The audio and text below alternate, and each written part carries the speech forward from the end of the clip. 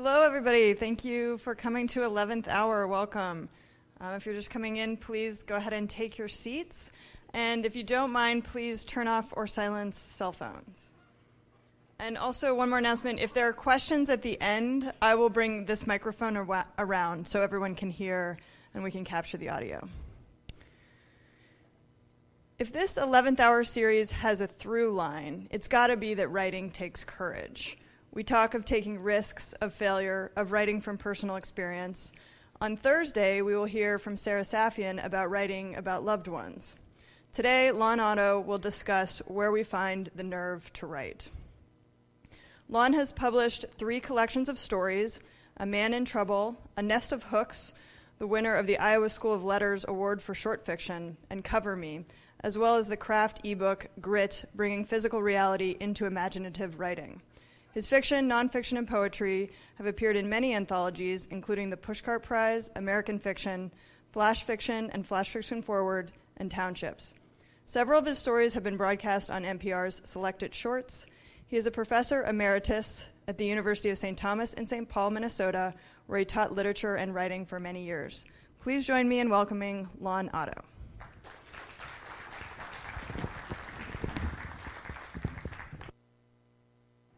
Okay, thank you, Anna. And thank you all for coming. When I mentioned this talk at the end of my class last night, one student said, "It's something about a basement, right?" And another said, "It sounds like it's about facing your demons." And both of these were so much more appealing to me than what I'd planned to talk about that I said, yes, that's exactly right, and hoped that I could rewrite everything by morning. I'm afraid I haven't managed that, but I'll do the best I can. I'll be talking for a little over a half hour, and then we'll get to the good part, the conversation, during which I hope you'll share your questions and your experiences involving nerve, failure of nerve, and ways of achieving the many different kinds of nerve necessary to write truly and well. Whatever you call the kinds of writing we're doing here at the University of Iowa this week, creative, literary, genre-driven, genre-bending, traditional, experimental, getting started or finishing up or wondering what the hell we're going to do next, to a large degree we share the same agenda. We read as writers, we learn techniques, we put the techniques into practice, and we receive and offer response to work in progress. Indeed, reading as writers, technique, practice, and response are all absolutely essential. They constitute much of what's taught in almost any good writing workshop, and we hope to God they're being learned. There's something that's less commonly taught in writing workshops, however, at least overtly taught. Maybe it truly can't be taught, as curmudgeons used to claim that creative writing can't be taught. But it surely needs to be learned. It's what I'm calling nerve, the courage to face the inevitable challenges of writing, as well as some challenges that are more particular to specific moments, subject matter, and situations. I gave an 11 o'clock talk a few years ago called Writer's Voodoo, which dealt with mostly irrational rituals and routines that writers practice in order to overcome some of those challenges and get the job of writing done. This talk tries to dig underneath some of those rituals and routines, exploring more closely why they're necessary, why the writing life takes nerve. I'm going to do some sorting, some categorizing of various kinds of challenges that demand different kinds of courage, but I want to insist now and ask you to remember later that they're all entangled and really inextricable from each other. It's like our brains. We used to think we had it sorted out. Left brain controlling logic, right brain controlling emotion and imagination. It was as neat as geography. Iowa east of the Missouri River, Nebraska west of it. And then we discovered it wasn't so neat, as even geography isn't so neat. We discovered Carter Lake, Iowa, which is not only west of the Missouri River, It's west of the Omaha airport. Carter Lake, Iowa. Look it up in Google Maps if you don't believe me, but not now. Anyway, I'd like to put as little emphasis as possible on the categorizations and recognize the writer's need for courage as really a single thing, with different angles and aspects and levels of urgency. I'll sort it a little to help us think about it and talk about it, but it's not the categorizing that's important, it's the courage. I'll begin with 3 kinds of nerve we all need to summon up in almost any writing situation. First, the nerve to face the blank page, to get started and keep going, walking up to those blank pages and laying down words on them, and then laying down some more. Then the nerve to face the filled page, to engage in the process of significant revision. And then the nerve to face an audience, to expose our writing to different readers, to open ourselves to criticism and judgment. We face those 3 areas of challenge with every writing project we undertake, other than perhaps a truly private journal. Every workshop you enroll in asks you to engage them and provides you with encouragement and tools to help you accomplish that engagement successfully. Some very good writers, I know, have to make a conscious effort to summon up the courage for every one of those challenges.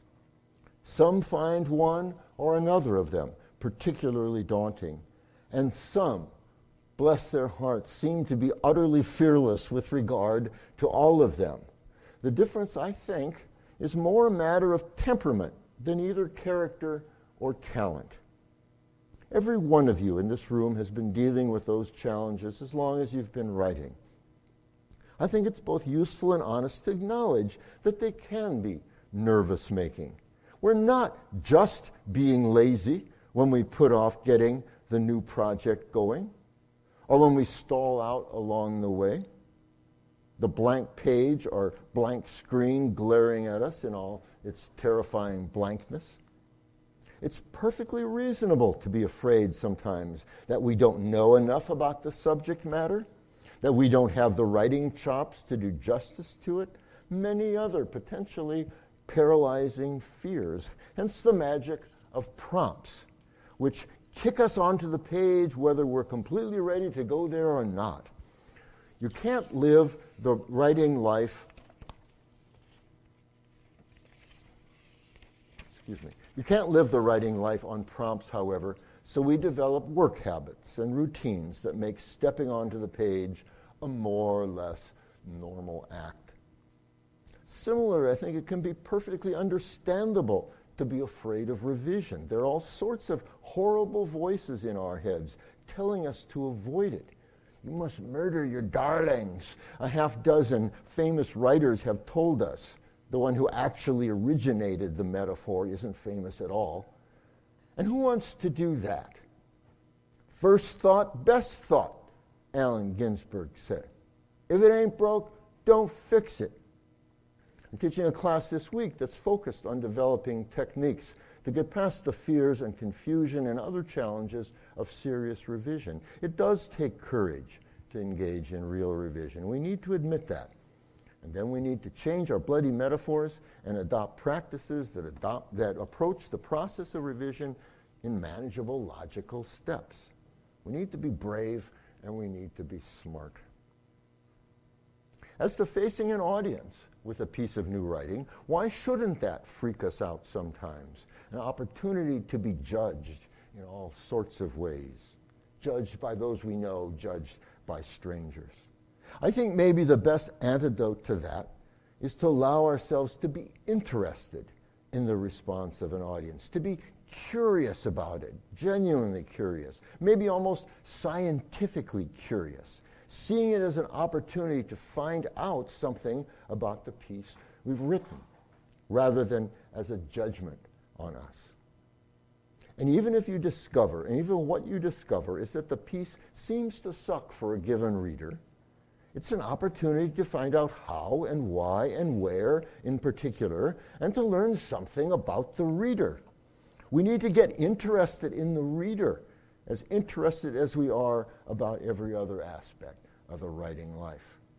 Curiosity, I think, is one of the most powerful antidotes to fear. It draws us nearer and nearer to something, whereas fear drives us back.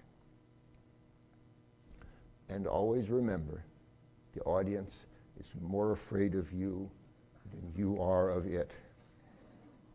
I don't know what that means. But didn't it give you comfort as a kid when your mother or father said that about the dog staring at you from across the lawn? No? Me neither. I've dealt with these inevitable challenges throughout my career as a writer and teacher of writing. I didn't always think of them as something demanding courage, particularly. They were just stages in the writing process, until I started reflecting on their similarity to some rather different kinds of challenges, things that are not an inevitable part of a given writing project, but which can loom as a seemingly insurmountable obstacle to writing in certain particular cases, demanding a particular kind of courage. And those are the challenges that I think most of us will face eventually. Years ago, when I was a new teacher in the Iowa Summer Writing Festival, I had a student in her 80s who was working on a science fiction novel. She said she didn't read much science fiction, and she didn't seem especially committed to the project. It was just something she had decided to try, a kind of willingness to experiment that I admire and do my best to support, and which represents itself a real kind of courage. During our individual conference, when we were talking about aspects of her experience that she could conceivably draw on to give the novel more realism, distinctiveness, and emotional urgency qualities, she had been told more than once that her pretty conventional sci-fi novel in progress needed.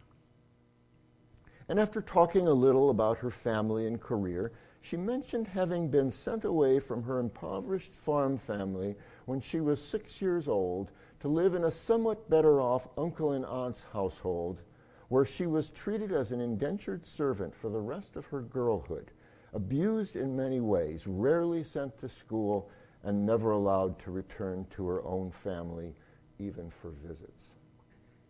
I listened in horror and finally asked her if she had ever written about that time, which was so much stranger as well as more powerful than the sci-fi narrative she had brought to the class.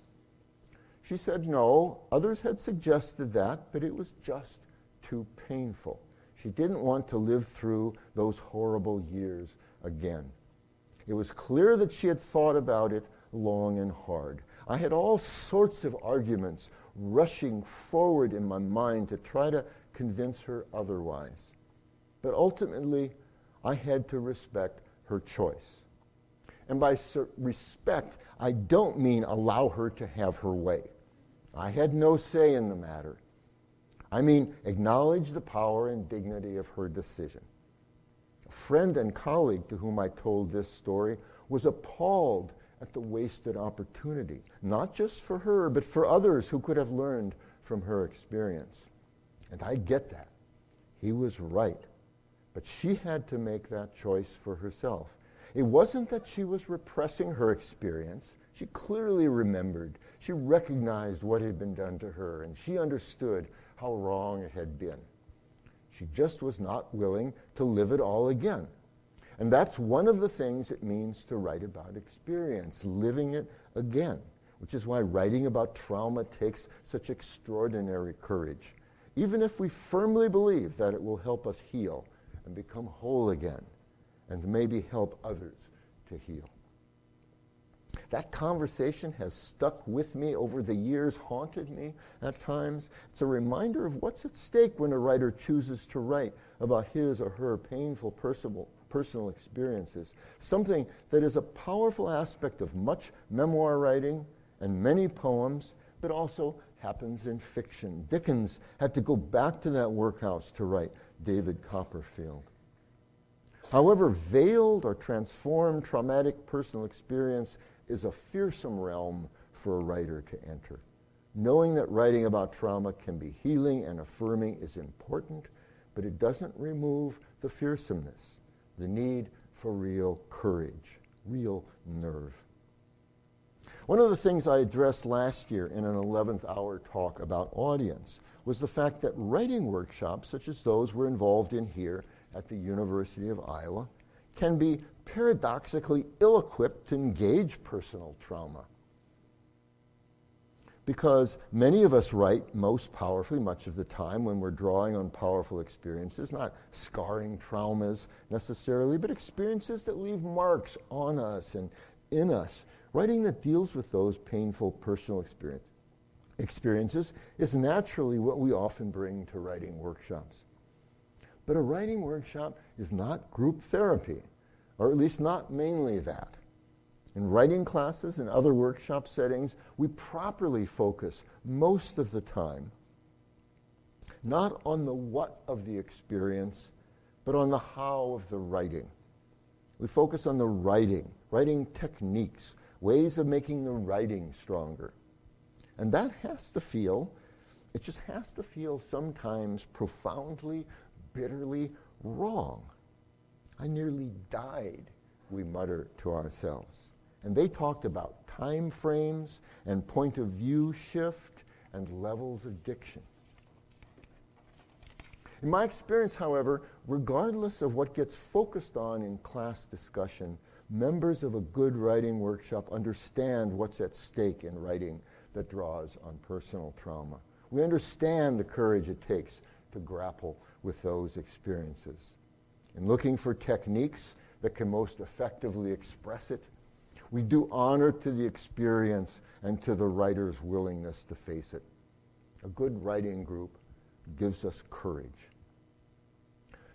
Last summer, a member of one of my week-long classes was working on a complex nonfiction project focused on a woman named Franja, a close relative who had died in the Holocaust.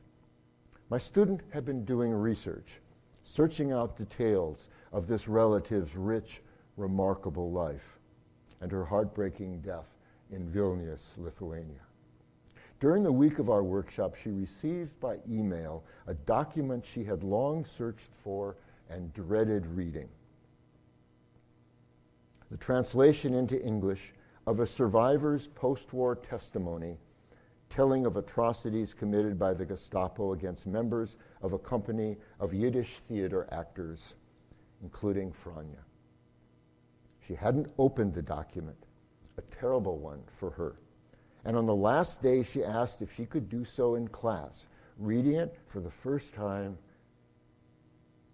in the company of her fellow workshop members, whom she had come to see as a thoughtful and supportive community. That was how we ended the week-long class. This writer being brave in the company of her fellow writers, reading an extraordinarily moving account that ended with the horrifying details of her relative's murder. None of us really knew what to say to her afterward, but I think we all felt honored that she had chosen to take that difficult step in our company, allowing each of us to carry a little bit of the weight. In the weeks following the class, my student wrote to me that she had stopped work on her project and that she didn't want her children to read about what she had discovered. It was too horrible. And then a few months later, she wrote me that she was in France, continuing her research, getting ready to go to Lithuania, continuing her project, being brave. A somewhat different demand for special courage, special nerve involves writing about friends, colleagues, family members whose lives intersect and interweave with the life of the writer. I would be surprised if there weren't a number of writers sitting here today who have faced that challenge or may be facing it still. If you're one of those, I hope you'll share some of your experiences during our conversation. One of the most vivid and moving accounts of this situation I've ever read is in Mark Doty's essay, Return to Sender. The context of the essay is a side trip Mark and his partner take to the town where Mark grew up. The heart of the essay is a reflection on what it means to write a memoir about painful family history. The essay is brilliant, a short course in memoir writing, and very relevant to our subject this morning. I'm going to read a few passages to give you a feel of that relevance. Much of the essay focuses on Dodie's father, who ultimately breaks with him in an apparently permanent way because of what his son has written. Dodie writes, "My family never wanted to deal directly with anything, really, and I grew up with the sense that to name a problem was to invite mighty trouble. The problem, if there was such a thing, was my mother's alcoholism, the reputed source of which shifted variously. My homosexuality, my sister's misbehavior, my mother's own back pain or loneliness or thwarted creativity or mismatched marriage. None of these causes were directly addressed, not quite. They simply floated in the air of our household, or were blurted out in drunken and agonized moments, or were overheard, or were offered as whispered, confidential explanations. I guess that my father was scared that his adult son would do the naming for all the world to see, and that this revelation of our story would not be told in his favor.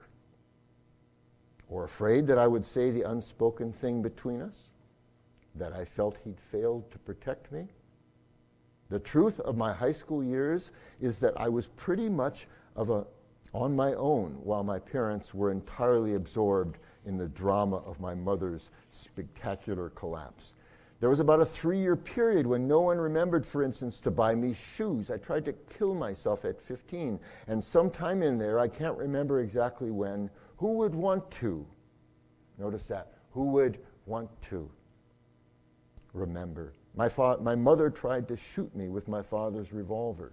In other words, he did fail to protect me. Having left home at 17 to marry an alcoholic myself, I paid the tough dues necessary to learn childhood's impossible lesson that you cannot save anyone, not mother or spouse, and the most powerful child in the world, which is surely what I must have imagined myself to be, cannot fix anything, no matter how good or smart he is, or how he disguises himself to try to be who he thinks he's supposed to be. No matter how loyal he is to his drunken mother, or how loyally he later behaves toward his father by acting just like him. No wonder my father didn't want me to write another memoir.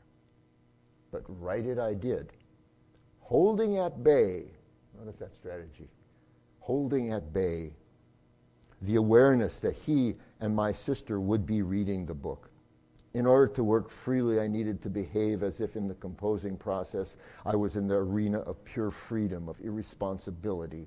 Here I could say anything without consequences. That's the sort of permission the imaginative life requires. And I could allow myself that, increasing, actually, my sense of freedom in successive drafts of the book, which each time seemed to grow riskier and to probe farther. Sometimes I'd catch myself saying, "Oh, you don't have to write that. Who wants to read it?" And then realizing that in projecting these doubts outward onto readers, I was actually protecting not the potential reader, but myself. I was the one who didn't want to read about whatever it was that troubled me. And then, once I understood that, I did want to read it and to write it.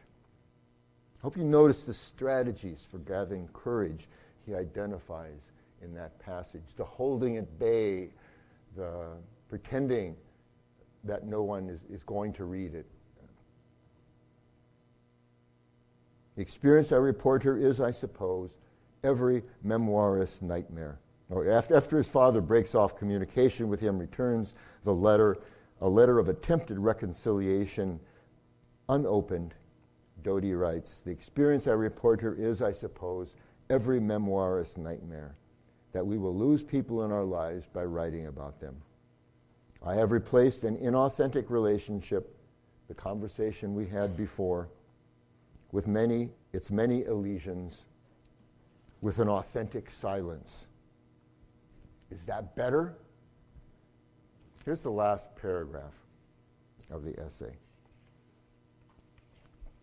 which I think is something miraculous.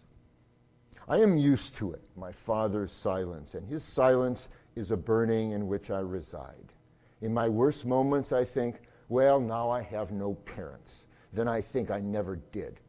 Then I think, yes, I did. There were moments of affirmation. There were lessons in beauty and making. There were instances of instruction in which I was shown those things that have sustained my life. Both are true. There's the rub, the caught in betweenness of it. I don't care anymore what my father thinks. And I am to some degree crippled by his response. I don't want his presence or his absence. I am proud of my book, and I wouldn't change a word of it. I wish I'd never written it. No, I don't. Yes, I do. No, I don't. An essay by Edmund White titled Writing Gay addresses two different kinds of nervous-making challenge. One similar in some ways to Doty's situation, though more broadly societal. The other a challenge of technique. The challenge of anticipated negative responses went beyond risks to personal relationships for White, writing a biography of the novelist Marcel Proust and about himself as an autobiographical novelist, finding the courage and the diversionary tactics when necessary to write about homosexual experience at a time when publishing it was a chargeable offense. Proust had promised his publisher, Gallimard, early on, White writes, that his book, Remembrance of Times Past, might be judged obscene since it treated a pedophile. White talks about the transpositions of homosexual lovers into heterosexual ones in order not to bring down the law on his publisher, and makes the intriguing claim that the demands of those transpositions was in fact the most creative part of his book, the very area where he had to combine memory of real experiences with objective observations of real women he'd studied in the world and their heterosexual male lovers. White gained courage necessary for autobiographical fiction, also from writing a biography of the playwright and novelist Jean Genet. In this case, the challenges included structural issues, matters of form, as well as matters of intimacy. When I turned to the Farewell Symphony, White's autobiographical novel, one of them, White says, the last volume of my autobiographical trilogy, I had just come out of the experience of researching and writing the Genet biography. In the Farewell Symphony, I stretched the boundary of coherence to the breaking point, but I had the courage to do so because I'd written a long biography of a man who could not be totalized, whose evolution was always surprising and certainly unpredictable, and whose affairs were always messy. We've been talking about the courage needed to write about material that's as close to us as blood, our personal experience and the experience of those with whom our lives are entangled. There's an inverse to that.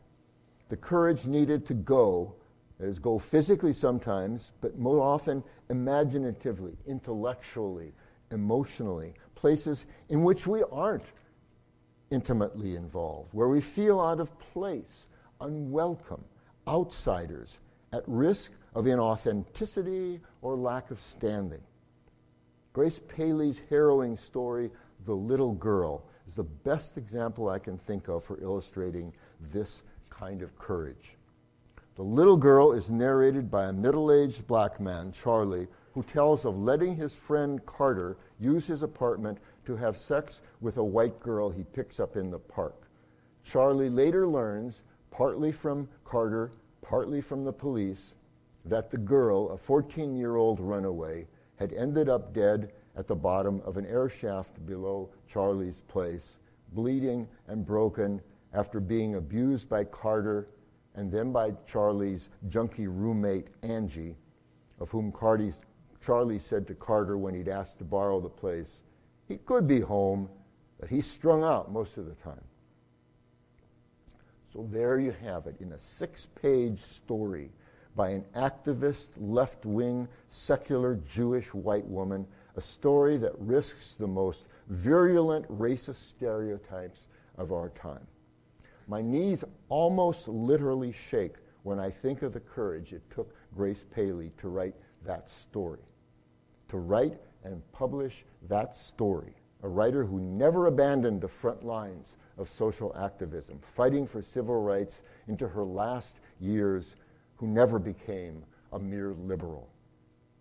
I feel similarly about one of James Baldwin's most famous stories, Going to Meet the Man, which is told from the point of view of a violent, racist white Southern sheriff lying in bed, sleepless, with the wife he's just failed sexually, telling her about his beating and cattle prodding a black voting rights protester almost to death earlier that evening, and then remembering the experience of being taken by his father to witness a lynching when he was a boy.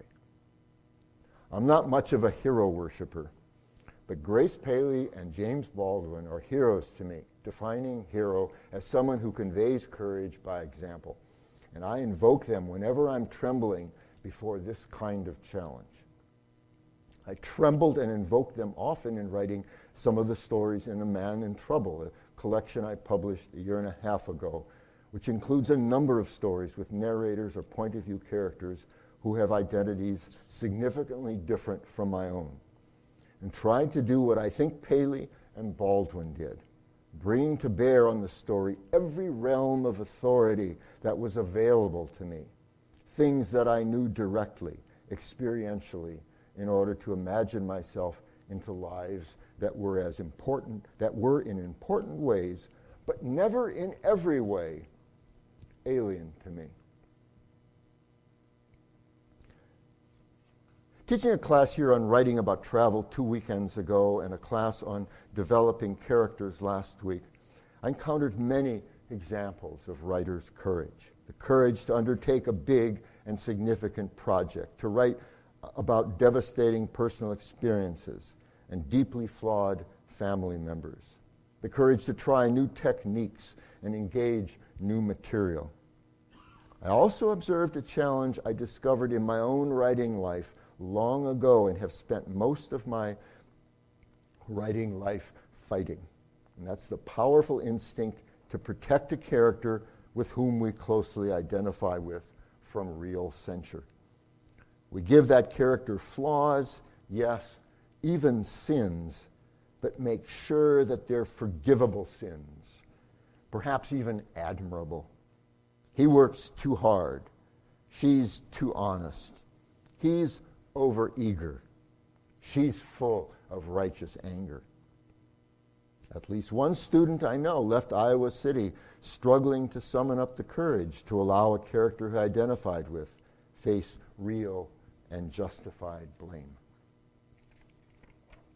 Finally, I don't think we should leave a talk about writers' courage without at least acknowledging a kind of challenge that most of us, we hope, will never be required to face, but which has been real and continues to be a part of the writing life looked at globally. I'm talking here about writers facing threats to their lives and their freedom because of what they write. The closest I've personally come to those facing that ultimate challenge was a conversation I had a number of years ago with Nadine Gordimer before the fall of apartheid in South Africa. She was giving a lecture at my university, and we talked about the treatment of dissidents writing in opposition to apartheid. The relative safety afforded her by her international reputation, but the physical and political dangers faced by writers without the cloak of fame. Facing loss of jobs, imprisonment, torture, something that is less frightening, certainly, but which for some reason particularly moved me. The government, she told me, would take away authors' typewriters.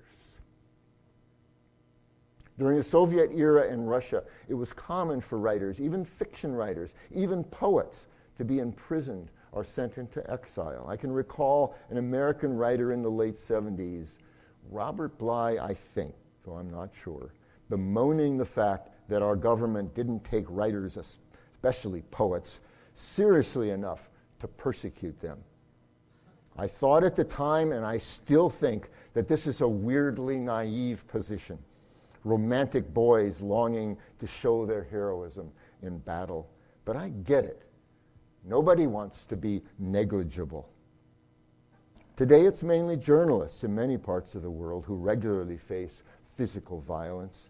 Writers such as Javier Valdez and other journalists in Mexico. Valdez was murdered this year for writing about the drug cartels and corruption in Mexico.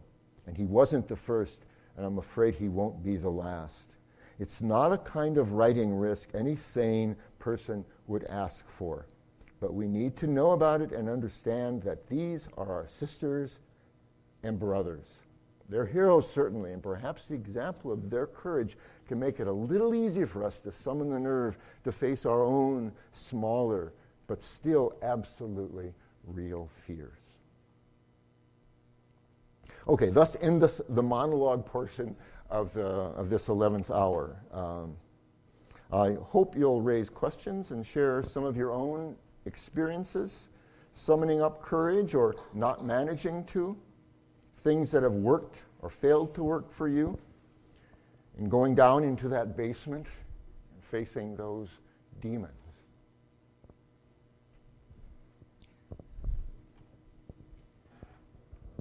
I have a question. I don't know if this will make sense, but I was part of a writing group at a university and at a med center, at University Med Center, and there was very good writers there. And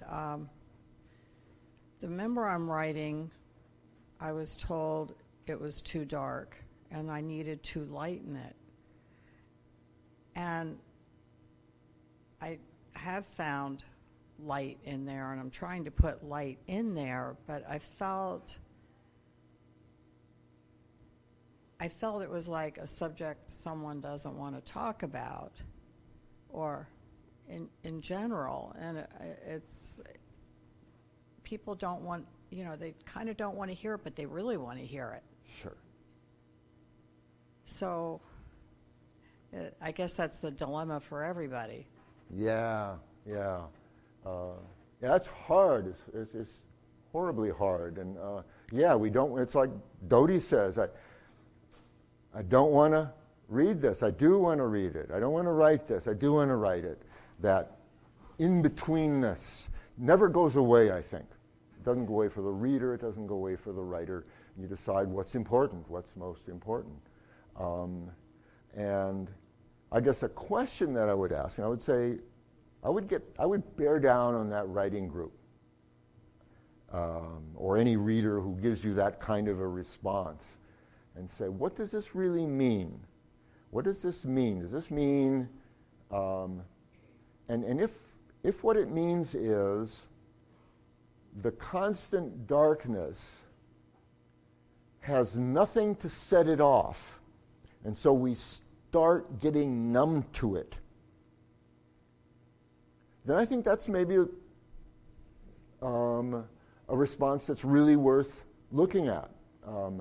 I think that with any art, certainly any narrative art, there needs to be a movement up and down. Otherwise, we stop hearing it. If it's all up, it stops being up, really. If it's all down, it stops being down, really. And so I think embracing the full range of emotion, always being at least open to the full range of emotion, I think is critical. And if you say, well, no, the mode I was in, I've been editing out, I've been excluding anything that is not dark and terrible, because this is about a dark and terrible experience, then that would be something that I would rethink.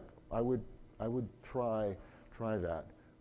If, however, just the readers don't have the guts to encounter what you're giving them, then I'd say that's perhaps the reader's problem. But I would poke at it. I would poke at it and try to figure out what really is going on here. Yeah, it's a great question. Yes, Laura.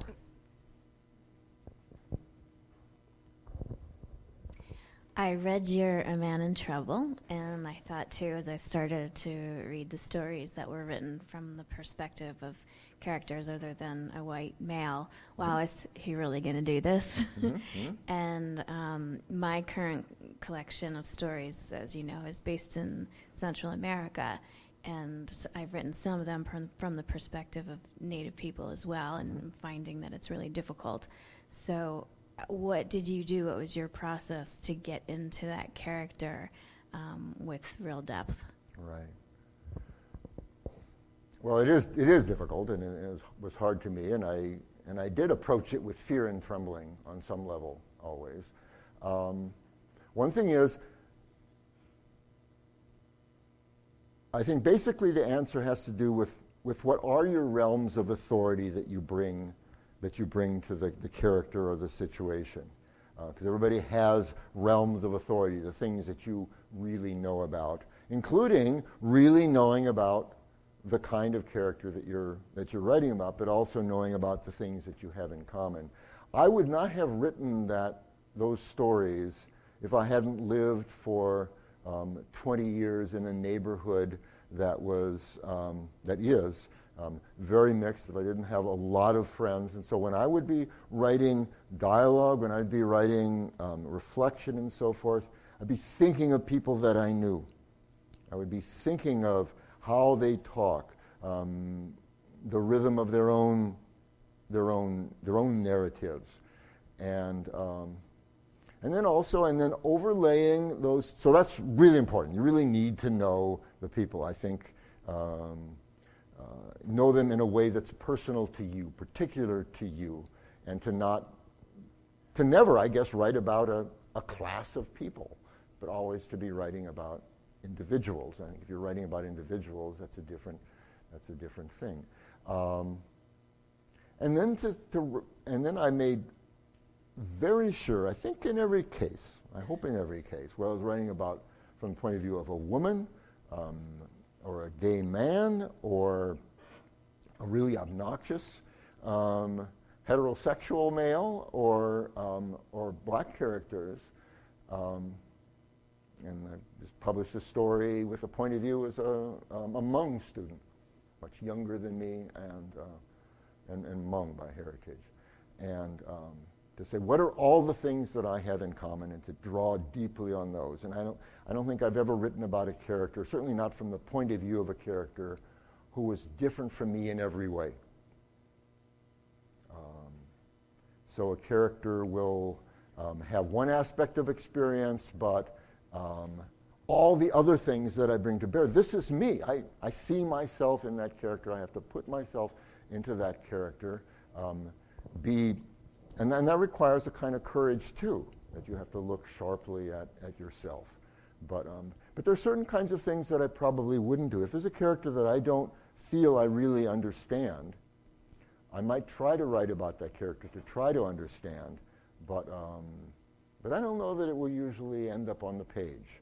That would be something I say. If I don't feel an authenticity about it, I won't publish it. I'll maybe try writing it, but I'll probably keep it out of what's going to be published because I don't trust it. I don't trust myself with this character, and so maybe I'll make that character a secondary character, somebody that a character that I have more confidence that I get, that I know how this character's mind works. I know how this character thinks about things. Will maybe reflect on, speculate about the way we do all the time. So the key, I think, is authenticity, is bringing all the areas of authenticity that you have to bear on that character, to put as much of things that you know directly into that character, but then also to make sure you really do know who this person is, not just how this person looked.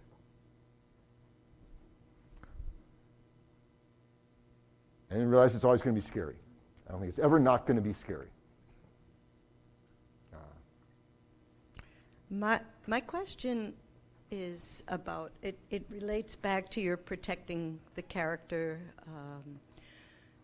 and it's temporal. In the memoir that I'm writing, I predominantly am writing a point of view of a child, and looking at the father character in that way, which was loving, and he was loving.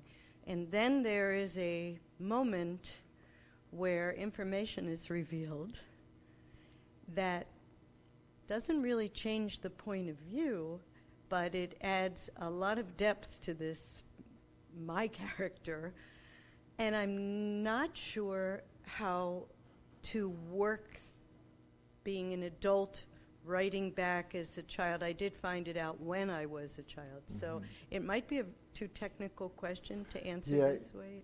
Yeah, I think it is.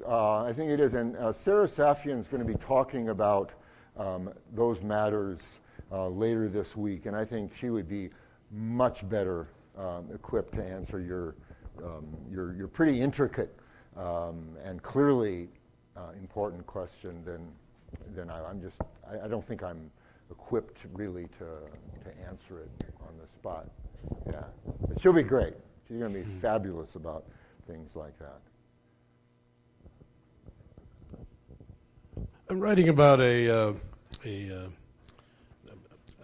post-communist bureaucrats in an East European country, and from time to time I'm worried that, frankly, most of the stories are humorous and have some punchlines, and I worry sometimes that I might insult another culture or society or government. Do you have any suggestion on parameters on how far to go or how to measure whether that might occur? Yeah.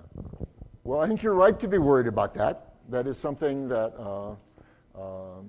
really could happen, and maybe that would be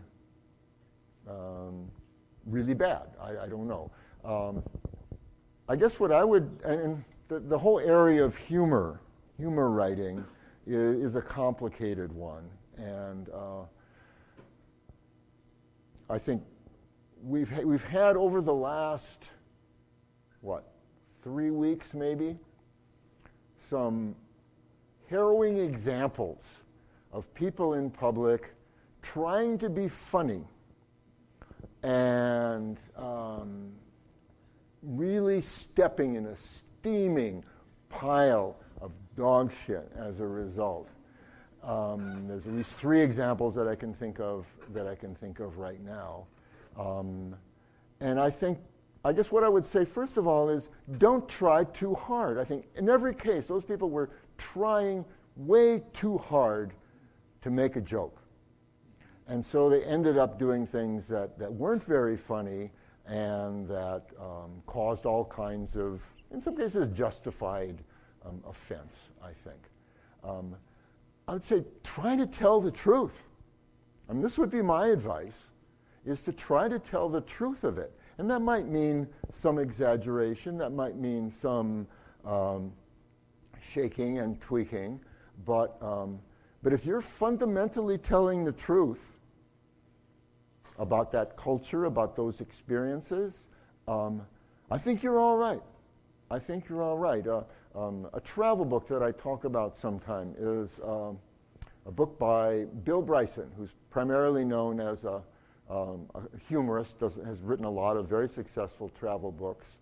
One of his books is, and I talked to some of you about this, I think, it's called Lost Continent. It has the nice premise of a guy grew up in Iowa, lived in England for the last 15 years, comes back and decides to do a road trip around the United States, recreating his family road trips and trying to discover the lost America of his childhood.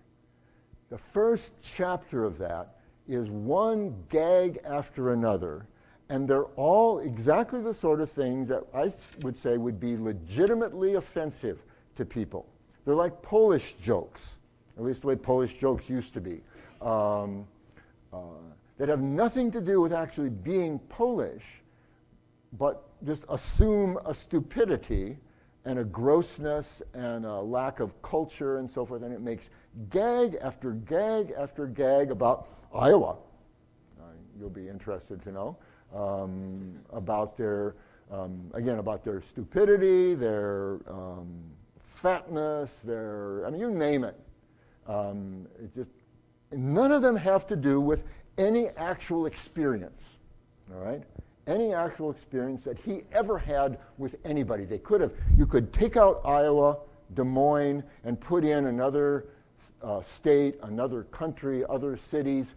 We're just the same, all right? That seems to me to be the kind of writing that we shouldn't just be afraid of. We simply shouldn't do it. I think that's beneath us. Now, once he gets going, once he actually starts traveling, interacting with people, he settles down. He's actually having experiences, and so what he's telling now is the truth more or less. The truth more or less as he experienced it. And it's funny.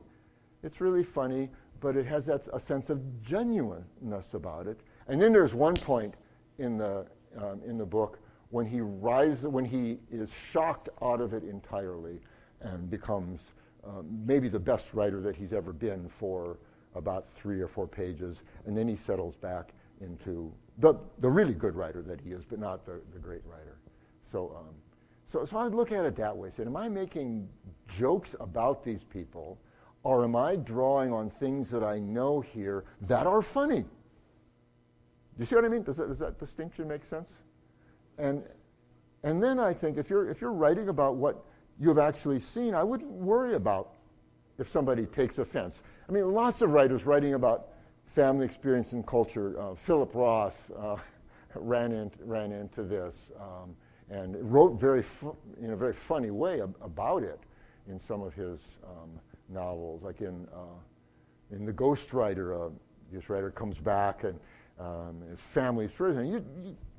We recognize ourselves in these characters, and you act like all we ever talk about is money, and we always argue all the time. And he said, that is all you ever talk about. And yeah, but somebody will make a judgment on us, and it goes on. So you're never completely out of the woods with that. But I would let that be my touchstone. Say, is this genuine? Am I writing about something that's real and maybe exaggerating somewhat, shaping somewhat, or am I just repeating slurs about these people? Oh, sorry. You mentioned the reader several times and our awareness and attention to the reader, and it occurs to me I have that picture of the reader. I'm not sure where it comes from, and I wondered, so a two-part question would be, in your experience or awareness, where does our idea of the reader come from? And number two, or related to that, would it behoove us to spend some time really delving into that and distinguishing the reader in a more detailed way? Taking the second part first, I think probably smart writers have done that. Canny writers have done that, have done market research. What do readers want? And I think in certain genres that probably has been done with great success. It's not something that I've ever been smart enough to do, canny enough to do, but I wouldn't think it was a foolish thing to do. I think most writers imagine an audience that is somewhat like themselves, because if they're trying to please the reader, engage the reader, and not please, make the reader happy, but engage the reader, draw the reader in, they have to be a part of that. The writer has to be a part of that. And then most writers have a sense of maybe one person that they say, well, in my mind, I'm writing for this person, really. Would this person be engaged with this? Would this person, and sometimes that's somebody that's not even around anymore, or maybe a small group, a few readers that you've encountered over the years. You're saying, these are people that have good judgment. These are people that are responsive, they're sympathetic, they're smart. If I can engage them, I'll be happy. And I think other readers will be. And so you kind of imagine, I think, an audience. But I think being kind of specific about that at some point is useful. The research, so forth, that's just not something that I know much about, but I guess makes sense. other things. Yeah. I wrote a novel, and I drew on a lot of things that happened in our old neighborhood, and none of them were like tragic or socially important. They were just funny. Yeah. But I turned them into fiction so that my friends wouldn't get totally ticked off at me. And sometimes when I write memoir pieces, I tend to focus on the stories that are truly my stories, and not the incredibly embarrassing stories I could tell about my siblings. Sure. And I'm trying to figure out, am I just being chicken? Yeah. Or is it okay to do that? Well, it's okay to be chicken. You make up those choices. Again, I don't think, that's something that maybe Sarah will have more particular things to answer, to say. The choice between fiction and nonfiction is one of those big choices that writers make, and you seem to work in several genres.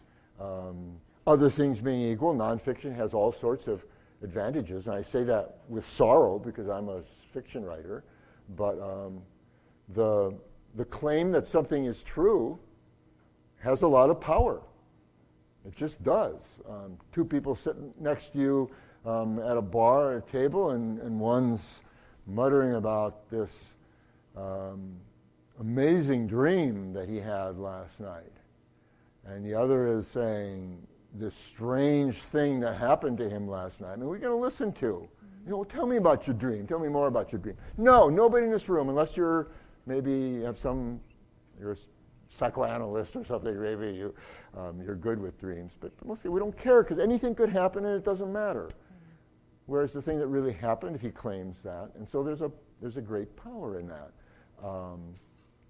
Other things being equal. But there are reasons for not doing that. One is that you would hurt people that you don't want to hurt. And so you need to transform it. Yet it's a story that you want to tell. And so you transform it in different ways. And maybe your friends would recognize themselves do your friends recognize themselves in the fiction? Nobody's claimed to. Yeah. Everybody asks, hey, am I in there? Yeah. And I always say, People no, not really. Do you want to be in it? Ask them that. Do you want to be in it? And usually they do.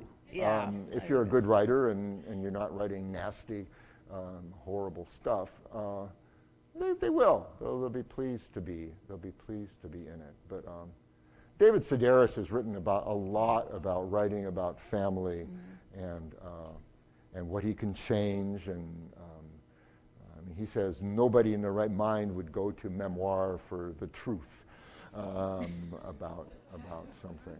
And but I think he plays by the generally accepted rules.